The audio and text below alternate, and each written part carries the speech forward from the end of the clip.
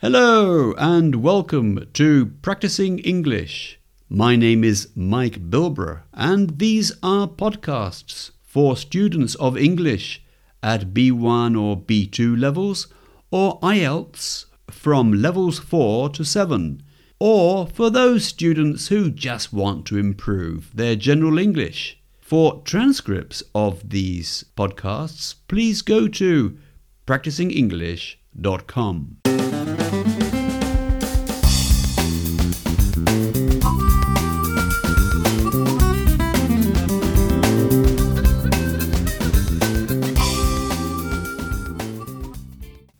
Hello, and today I'm going to talk to you about indirect questions.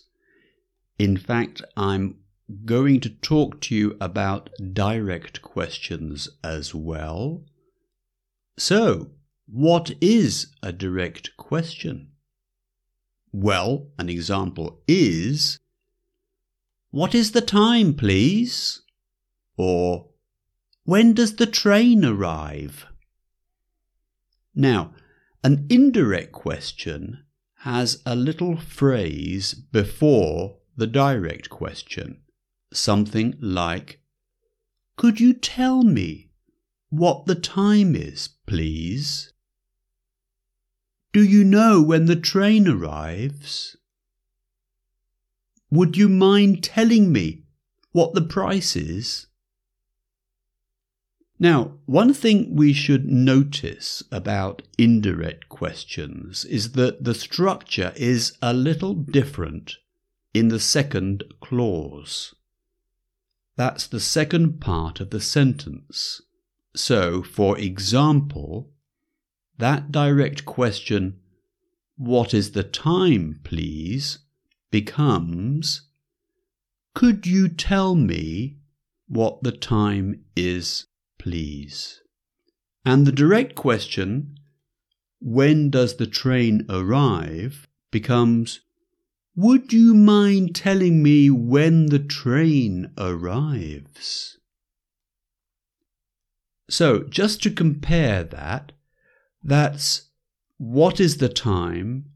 Could you tell me what the time is? When does the train arrive?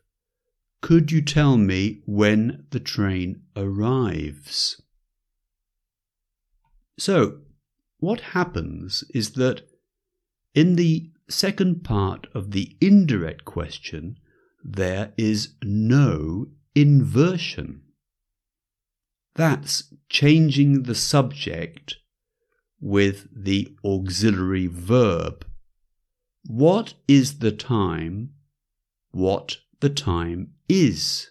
Or there's no auxiliary do or does or did.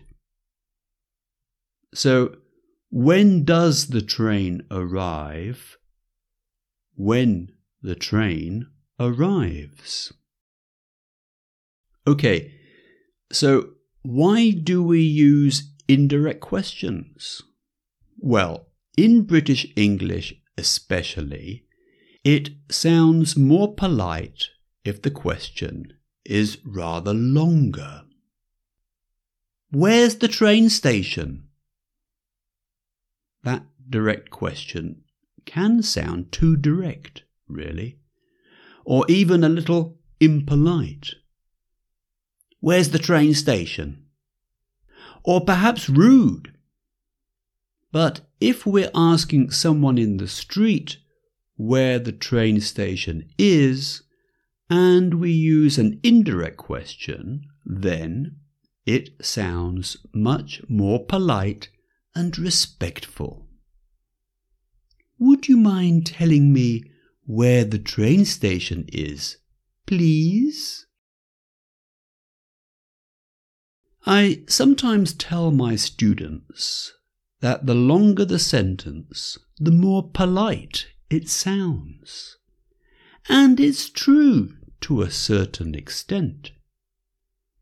The indirect questions are longer than the direct questions, and therefore they sound more respectful. Now, the other thing is that when you're studying indirect questions for an exam in a grammar book, we also include phrases which are not really questions.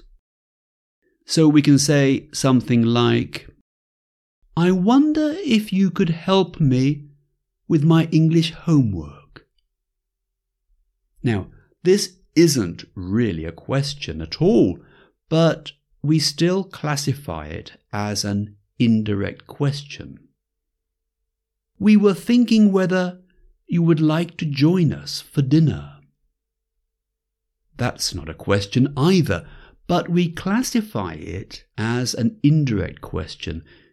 So here then, there's no inversion whatsoever, because there was no question in the first part or the second part of the sentence. I'd be grateful if you could let me know when the report will be ready. So the rule to remember about the structure of the indirect question is that in each question there can be no more than one inversion.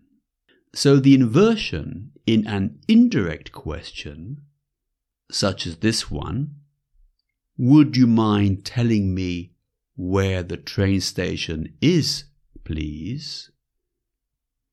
The inversion or the question part is the would you mind telling me?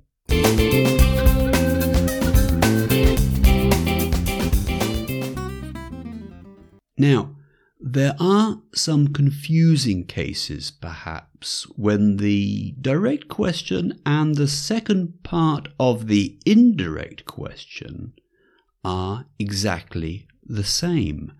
And that happens when we use questions that do not have inversion.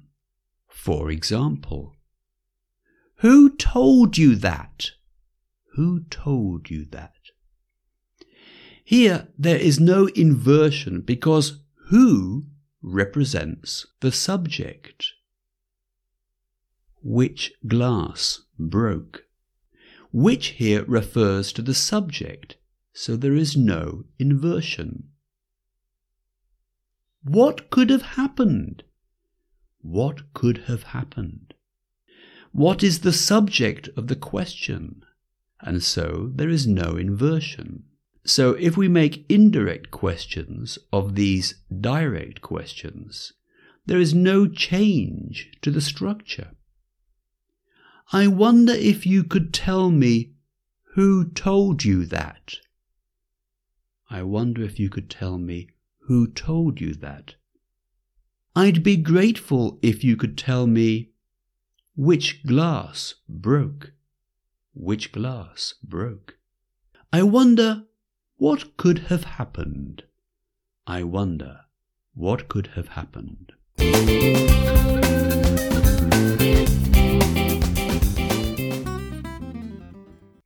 Now I'm going to give you a direct question, and I would like you to make it into an indirect question. For example, where is the bus station? Could you tell me where the bus station is? So your answer for the first part of the indirect question may be different from mine because there are different possibilities.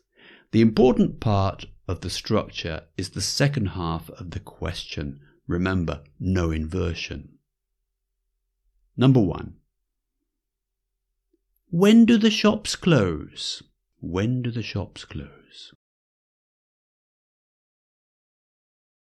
Would you let me know when the shops close? Number 2. Why was the train late? Why was the train late?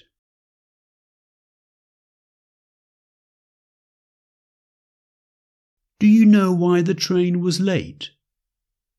Do you know why the train was late? Number 3. How long does it take? How long does it take?